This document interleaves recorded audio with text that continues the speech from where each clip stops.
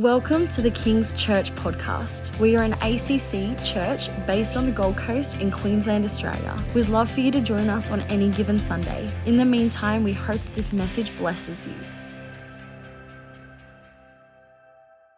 It is my privilege to be able to continue the series that we've been in for the past few weeks. And I want to just read the scripture that our series is based on.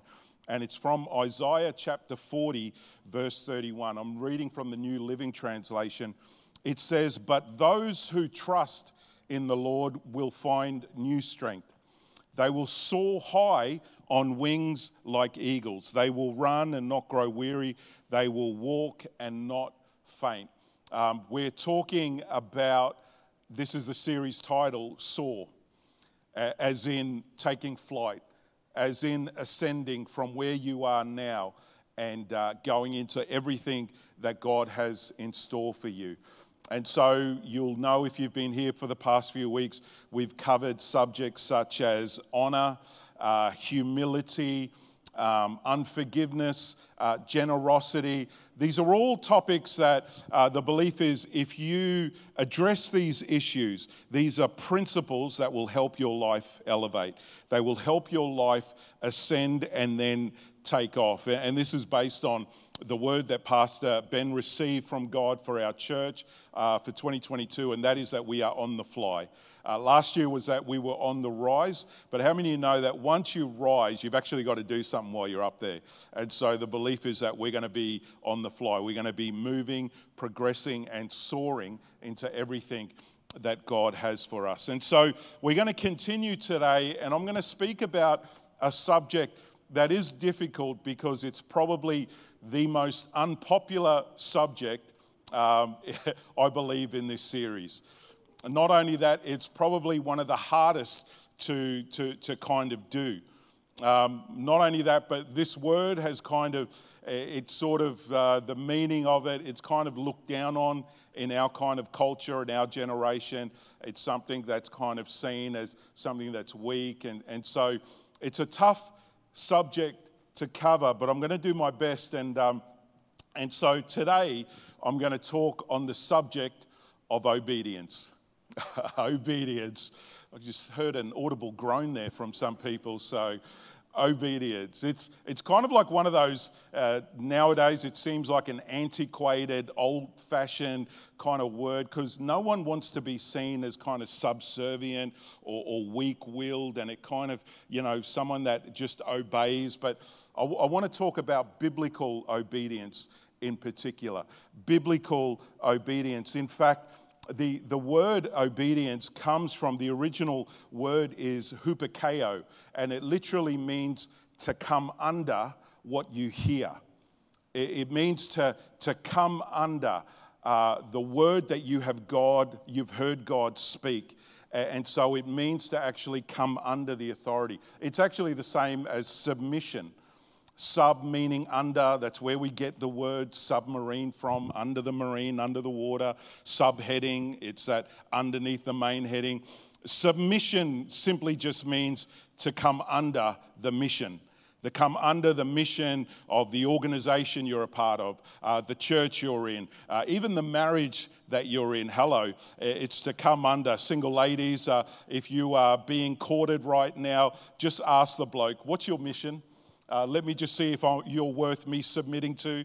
Let me just see if it's worth me coming under that mission that you have in life.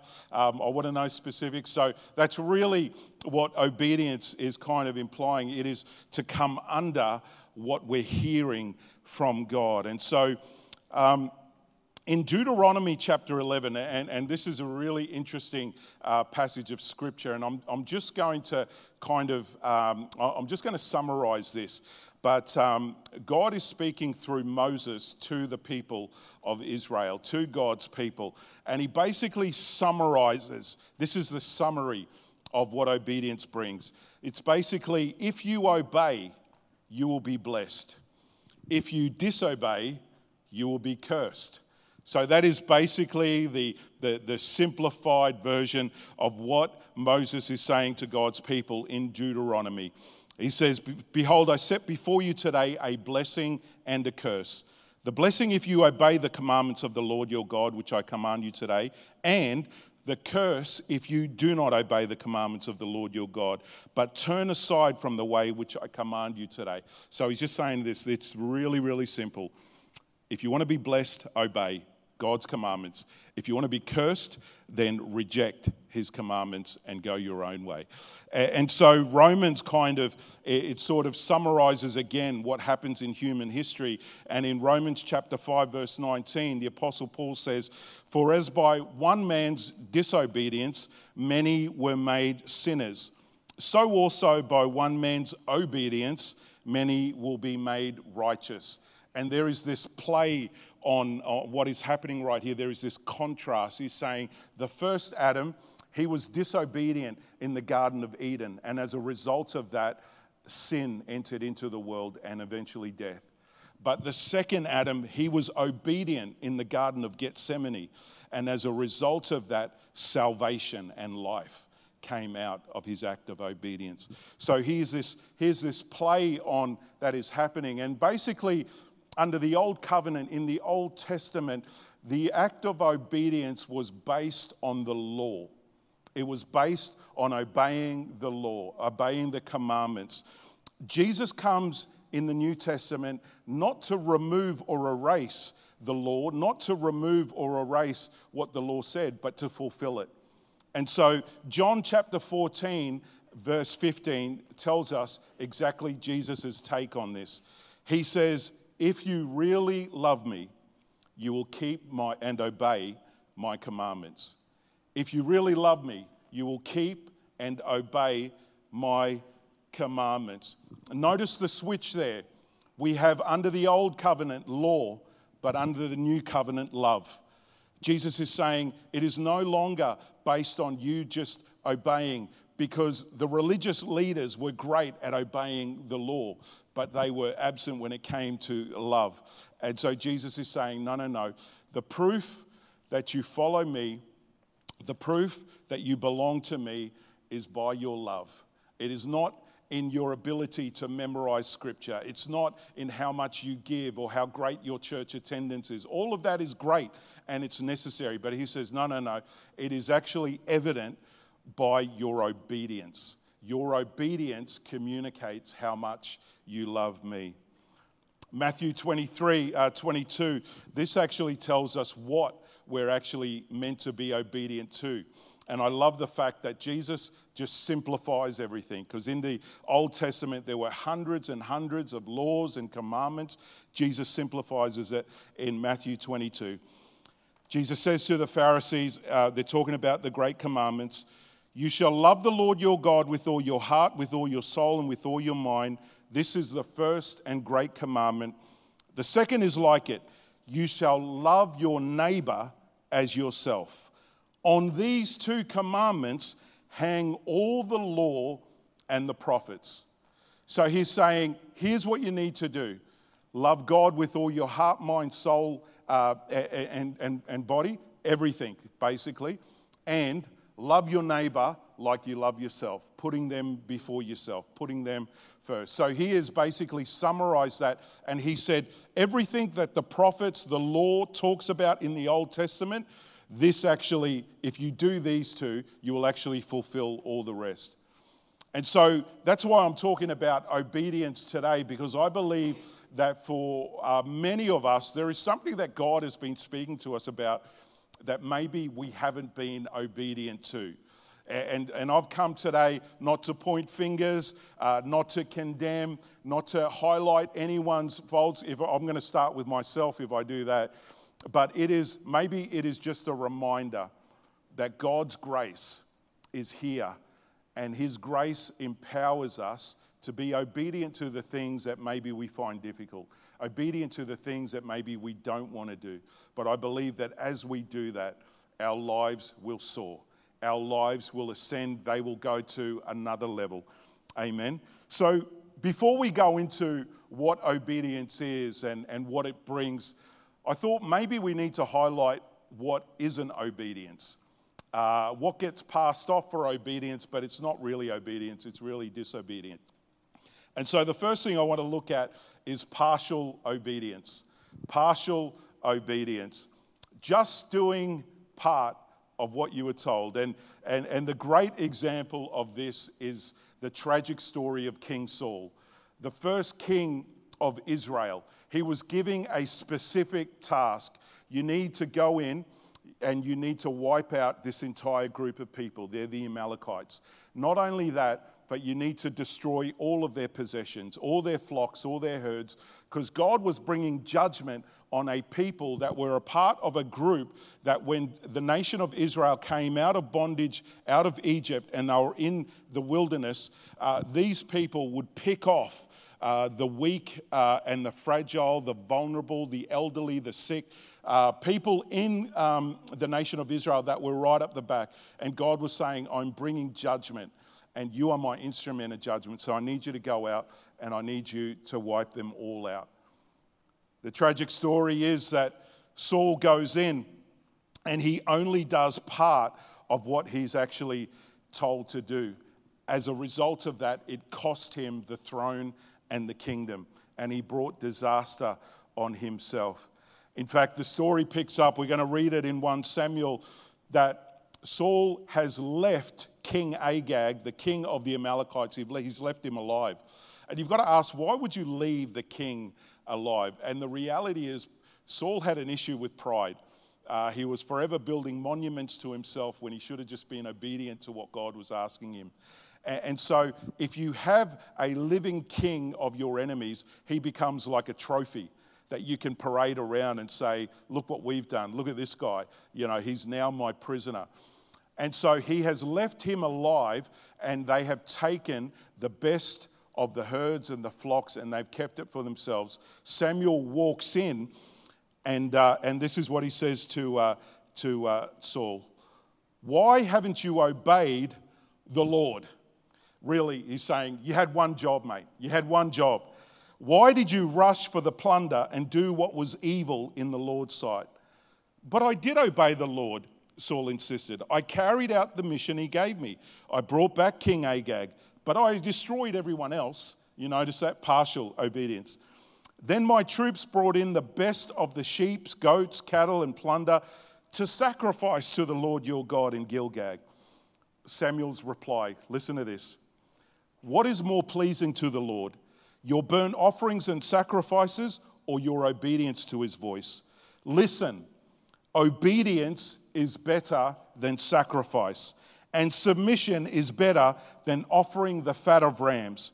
Rebellion is as sinful as witchcraft, and stubbornness as bad as worshipping idols. So because you have rejected the command of the Lord, he has rejected you as king. Partial obedience. It is doing what God's asked us to do, but doing it on our terms. And God's saying, no, that's actually disobedience. The second one I want to talk about is delayed obedience. First one was partial obedience. Second one is delayed obedience. In Genesis chapter 19, we hear this story about a gentleman by the name of Lot, and he is Abraham's nephew. And he is living in a little town called Sodom. And God is about to bring judgment on this city.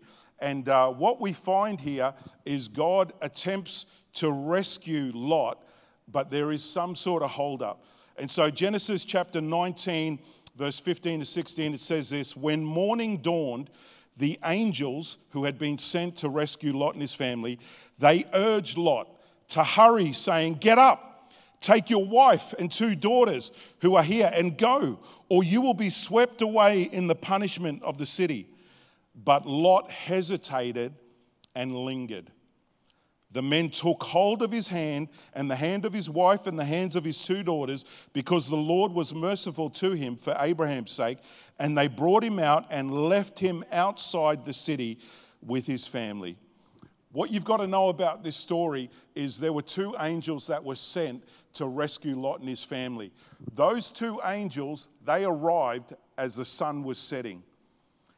They spent the entire night trying to get Lot and his family out. For some reason, Lot, the Bible says, he lingered. Maybe it was the familiarity of Sodom. Maybe it was the unbelief that he couldn't survive outside of the city. But it came to the point as the sun was rising that the angels pretty much just said, enough's enough, grabbed them and said, let's go, we've got to run, we're going out. It is that delayed obedience that actually brought disaster on Lot. If you know the story, his wife turns back and she looks back, even though they were told, do not turn around. She becomes a pillar of salt. He negotiates where they were going to go. They were instructed to go to the mountains. He says, let me just settle in this little nearby town, called Zoar. And so they settled there. As a result of that, later on, they go to the mountains. He has an incestuous relationship with his daughters. They then produce a people that become a hindrance to the children of Israel later on. All of this happened because he kind of did what he was meant to do, but there was a delay because of unbelief, because of other things. And that delayed obedience was really disobedience. Many years ago, I visited a church in Brisbane, and it was a beautiful looking church, and they just completed this amazing renovation inside where, you know, they were able to enlarge their capacity for seating and also their stage. And the pastor later on, he was telling me this story about a gentleman that came in first after they had completed the renovation. And they noticed this elderly gentleman. He would sit up the back and he would just weep. He would just weep, and team sort of went up and tried to, you know, see what was okay, but he would just leave. And then finally he did this a few weeks in a row, and then the pastor managed to get him, and they went aside and he said, what is it? And this gentleman ended up talking about the fact that over 20 years ago, he was actually the pastor of this church. And he pulled out some plans and he unrolled it. They were designs, and the designs and the plans were exactly for what the church had just built. And the reason why he was weeping was because he said, God actually told me to do this over 20 years ago. But I said I would do it eventually. And I couldn't do it right then because what would the people think? We were already sort of, you know, with finances and do we really need this? And so what happened is, unfortunate circumstances, they had a couple of times change of leadership. And as a result of that, he walks in and he sees what God had actually told him to do completed by someone else. It's incredible because, you know, he then had to live with the weight of that regret, that weight of, you know, if I had just stepped out in faith. I've mentioned this before about the great evangelist Reinhard Bonnke, you know, who touched nations, but in particular the great continent of Africa. And he was talking one day to God and he said, Lord, why did you choose me? Why did you choose me to do this great work? And he was shocked at God's response when God said, actually, you weren't my first choice. In fact, you weren't my second choice. So the great Reinhard Bonnke, one of the greatest evangelists in human history, ended up being the third person on God's list. But the reason why he ended up doing it is because the other two said no, but he said, here I am, send me. Here I am, I'll do it, and I'll do it now. I'm not going to wait until it's convenient. I will do it now. And as a result, his legacy continues to live on. Delayed obedience. It's really disobedience. And then finally, the last one, and this is my favorite because I'm guilty of this. Maybe we all are. It's selective obedience. It's selective obedience. It's treating the Bible like a buffet. Let me get some of that. Let me get a little bit of that, but I'm not having any of that. And we see this in the illustration or the example that Jesus has with a certain young man known as the rich young ruler. In Mark chapter 10, verse 17, it says, they were going out on the road. One came running, knelt before him and asked him, good teacher, what shall I do to inherit eternal life? Notice his posture. He's done everything right. He's come in. It's a posture of worship, submission. What should I do? Jesus says to him, why do you call me good? No one is good but one, that is God. You know the commandments. Don't commit adultery. Don't murder. Don't steal. don't bear false witness, don't defraud, honor your father and your mother. And he answered and said to him, Teacher, all these things I have kept from my youth. Can't you just see him puffing his chest out and just saying it just loud enough that everyone could hear? Jesus, looking at him, loved him and said to him, one thing you lack, go your way, sell whatever you have and give to the poor, and you will have treasure in heaven. And come, take up the cross and follow me. But he was sad at this word and went away sorrowful, for he had great possession. Now, the point of this story, which is so important, it is not about wealth. It is not about great possessions. It's not about riches. There is no issue with having that. The issue here is whatever comes between you and God. You see, God is obligated to tear down every stronghold in our lives. God is obligated to remove any idol, anything that we have elevated before God. And God's saying, for you, it's actually your possessions. But here's the cure. Here's the solution. You ready? Sell it. Go get rid of it. Go get rid of it. Come and follow me. Get that? He was getting a personal invitation to come and be a follower of Jesus. But it says he walked away heartbroken. Selective obedience. I am great at this. Look at this checklist. Look at what I've done. Tick and flick, everything. Haven't committed adultery. Haven't stolen. Honor my parents. All of this. Jesus says, yeah, but there's this one thing I need you to do. And he says, I can't do it. I'm not doing it. And it reminds me of the great words of that great American philosopher, Meatloaf, where he says, I would do anything for love, but I won't do that. And sometimes we come to God and we're like that. Lord, we worship you. Oh, love you, Lord. Go and forgive that person that betrayed you and hurt you. I won't do that. Lord, I love you, God. I worship you. I want you to go serve those people. I want you to give to this. I won't do that. And God's saying, selective obedience. Selective obedience is really disobedience. So now that we know what isn't obedience, let's go to what is. Okay? Are you okay? It's not too heavy. You know, sometimes we need a bit of whole food, not just takeaway. Amen. Not just fast food. Sometimes we need to eat our veggies, and today is a little bit like Whole Foods. Today is a little bit like we've got to take this stuff. It's important for our growth. And so here's the first thing I want you to know about obedience. Obedience is worship. Obedience is worship. Understand that when you are obedient to God, when you are obedient, and regardless of how you feel, regardless of what the cost is, that is actually worship. Genesis chapter 22 tells the story of Abraham, and God gives him this crazy command. And you know the story of Abraham, him and his wife Sarah. They couldn't have children. They have their promised son that they had to wait 25 years for, Isaac. He comes along. God waits for years until Isaac is grown up. Then one day he interrupts Abraham, this great life that he's built. And he says to him, take now your son, your only son, whom you love. Notice how God's qualifying this. He's qualifying this because Abraham's got another son, Ishmael. And he's saying, no, not the one, not that one, this one.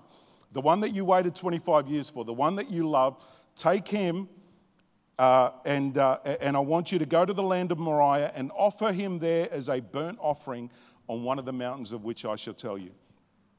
Watch what Abraham does. He rose early in the morning, saddled his donkey, and took 2 of his young men with him and Isaac his son. He split the wood for the burnt offering and arose and went to the place of which God had told him. Then on the 3rd day, Abraham lifted his eyes and saw the place afar off. 3 days of walking, knowing that you were about to sacrifice your son. 3 days of wandering. And Abraham said to his young men, watch this, stay here with the donkey. The lad and I will go yonder and worship, and we will come back to you. So Abraham took the wood of the burnt offering and laid it on Isaac his son, and he took the fire in his hand and a knife, and the two of them went together. The word worship there, it is actually the word shakar, and the origin of that word, it literally means to come under. It is a posture of coming under what you have just heard, what you have just been instructed. The word worship there is also the very first time we see the word worship in all of Scripture. That's where it is, worship. And if you know the biblical law of first mention, every time a first word is introduced, the meaning then is carried out for the rest of Scriptures. So he uses the word worship there, and get this, there is no sign of any instruments. They were not climbing Mount Moriah to get to the top to sing a slow song. Worship is not a musical genre. It is not a slow song. Worship is obedience even when you don't feel like it. I don't want to kill my son.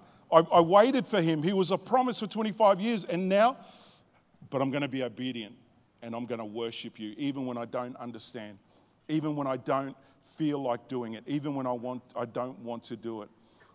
Obedience is worship. Every time we do something that we don't feel like it, it's hard. It's hard to forgive someone who has hurt you and who has betrayed you and has spoken ill against you. But it's worship when you do it, because you are acting in obedience with what God is saying. It's hard to restore things that have been fractured previously because of mistrust and all of that. But we've been given the ministry of reconciliation. It's not an invitation back, but it's God saying, you need to be free. You need to be healed. And the only way you're going to do that is if you're obedient and you go.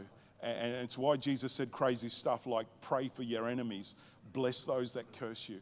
Because he knew when you were obedient to those things, you actually set yourself free and your life will begin to soar.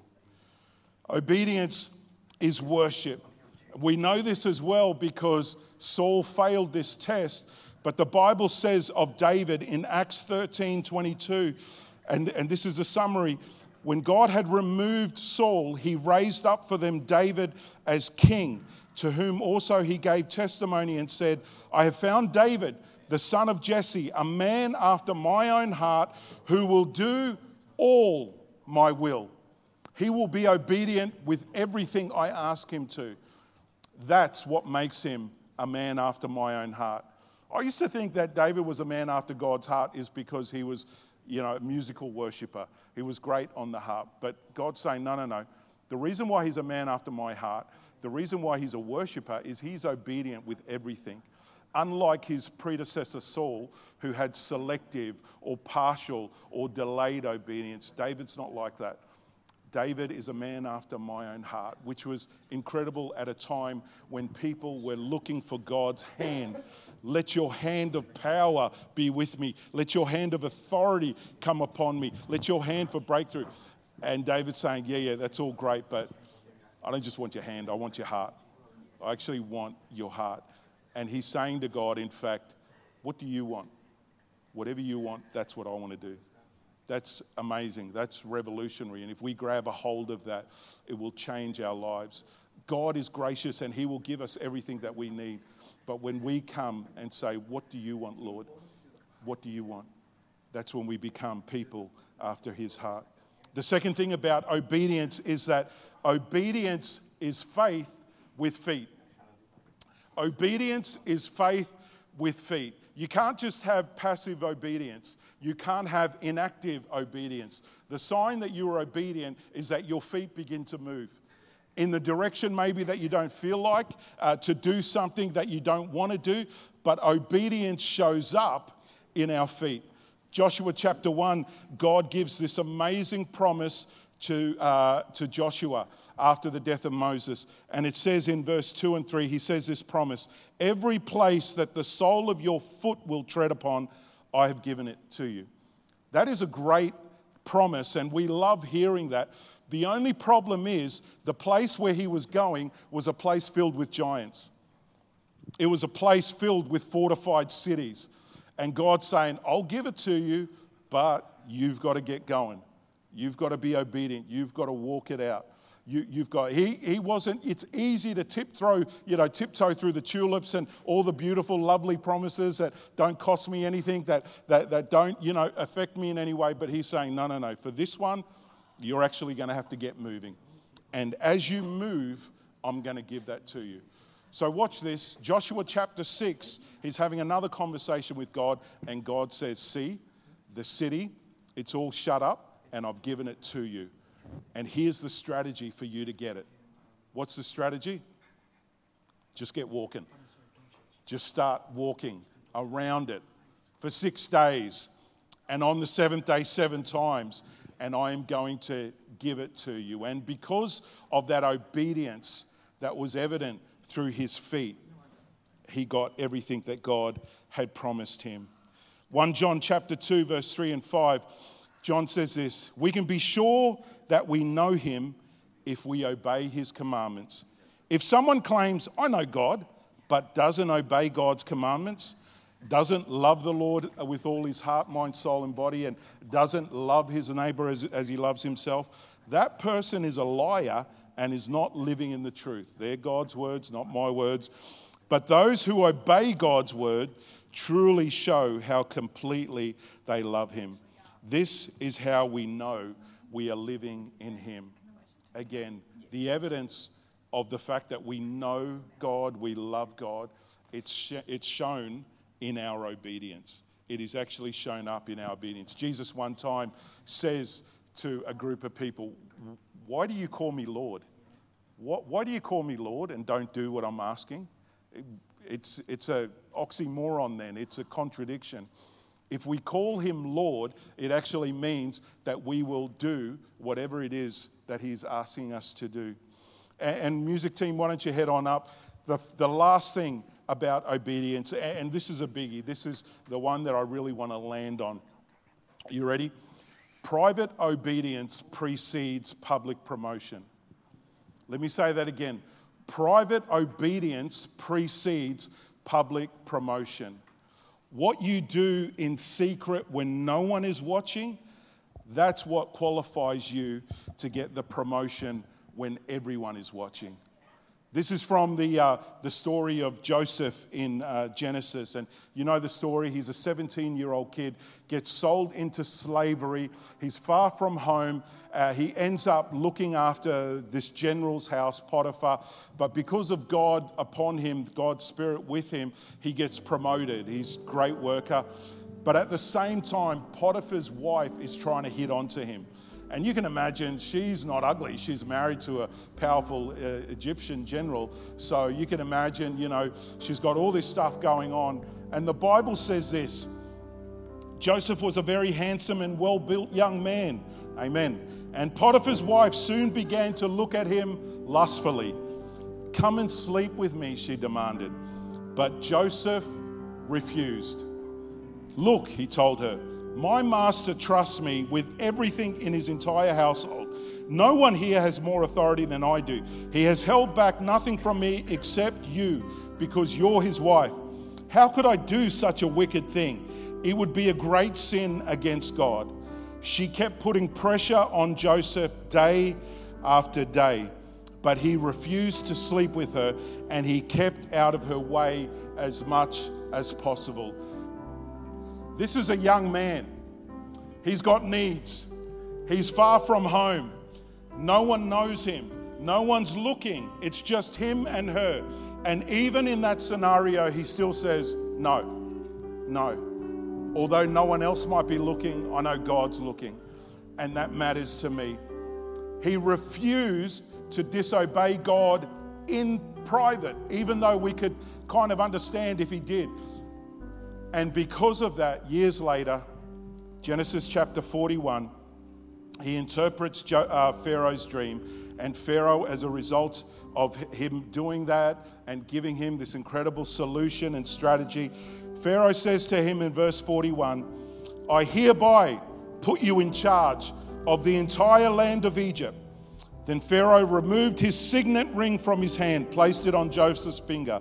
He dressed him in fine linen clothing and hung a gold chain around his neck. Then he had Joseph ride in the chariot reserved for his second in command, and wherever Joseph went, the command was shouted, "Kneel down." So Pharaoh put Joseph in charge of all of Egypt.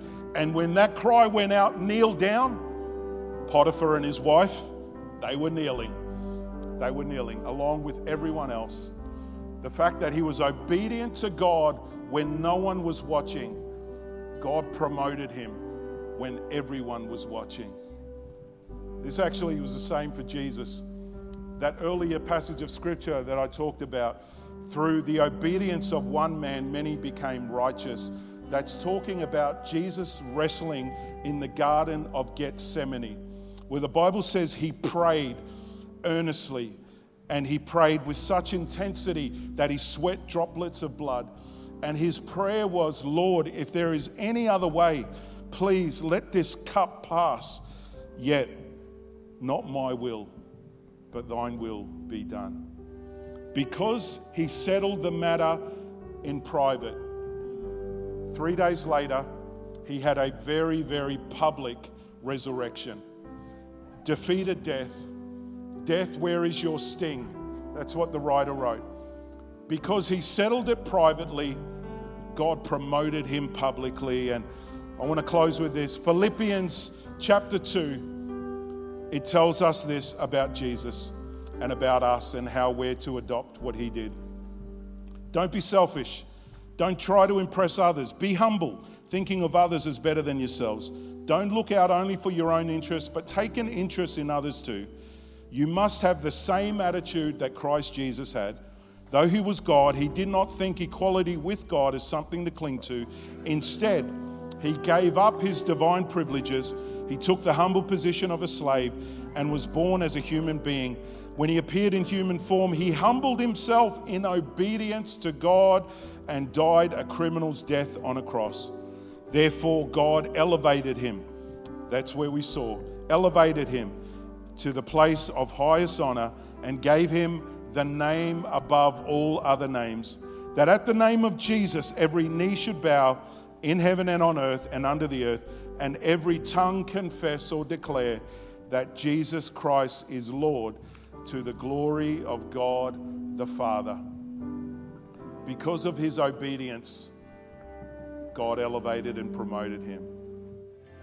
Thank you so much for joining us. Stay tuned for new messages weekly. You can keep updated on what's happening in the life of King's Church by following us on social media at King's Church GC. Be blessed.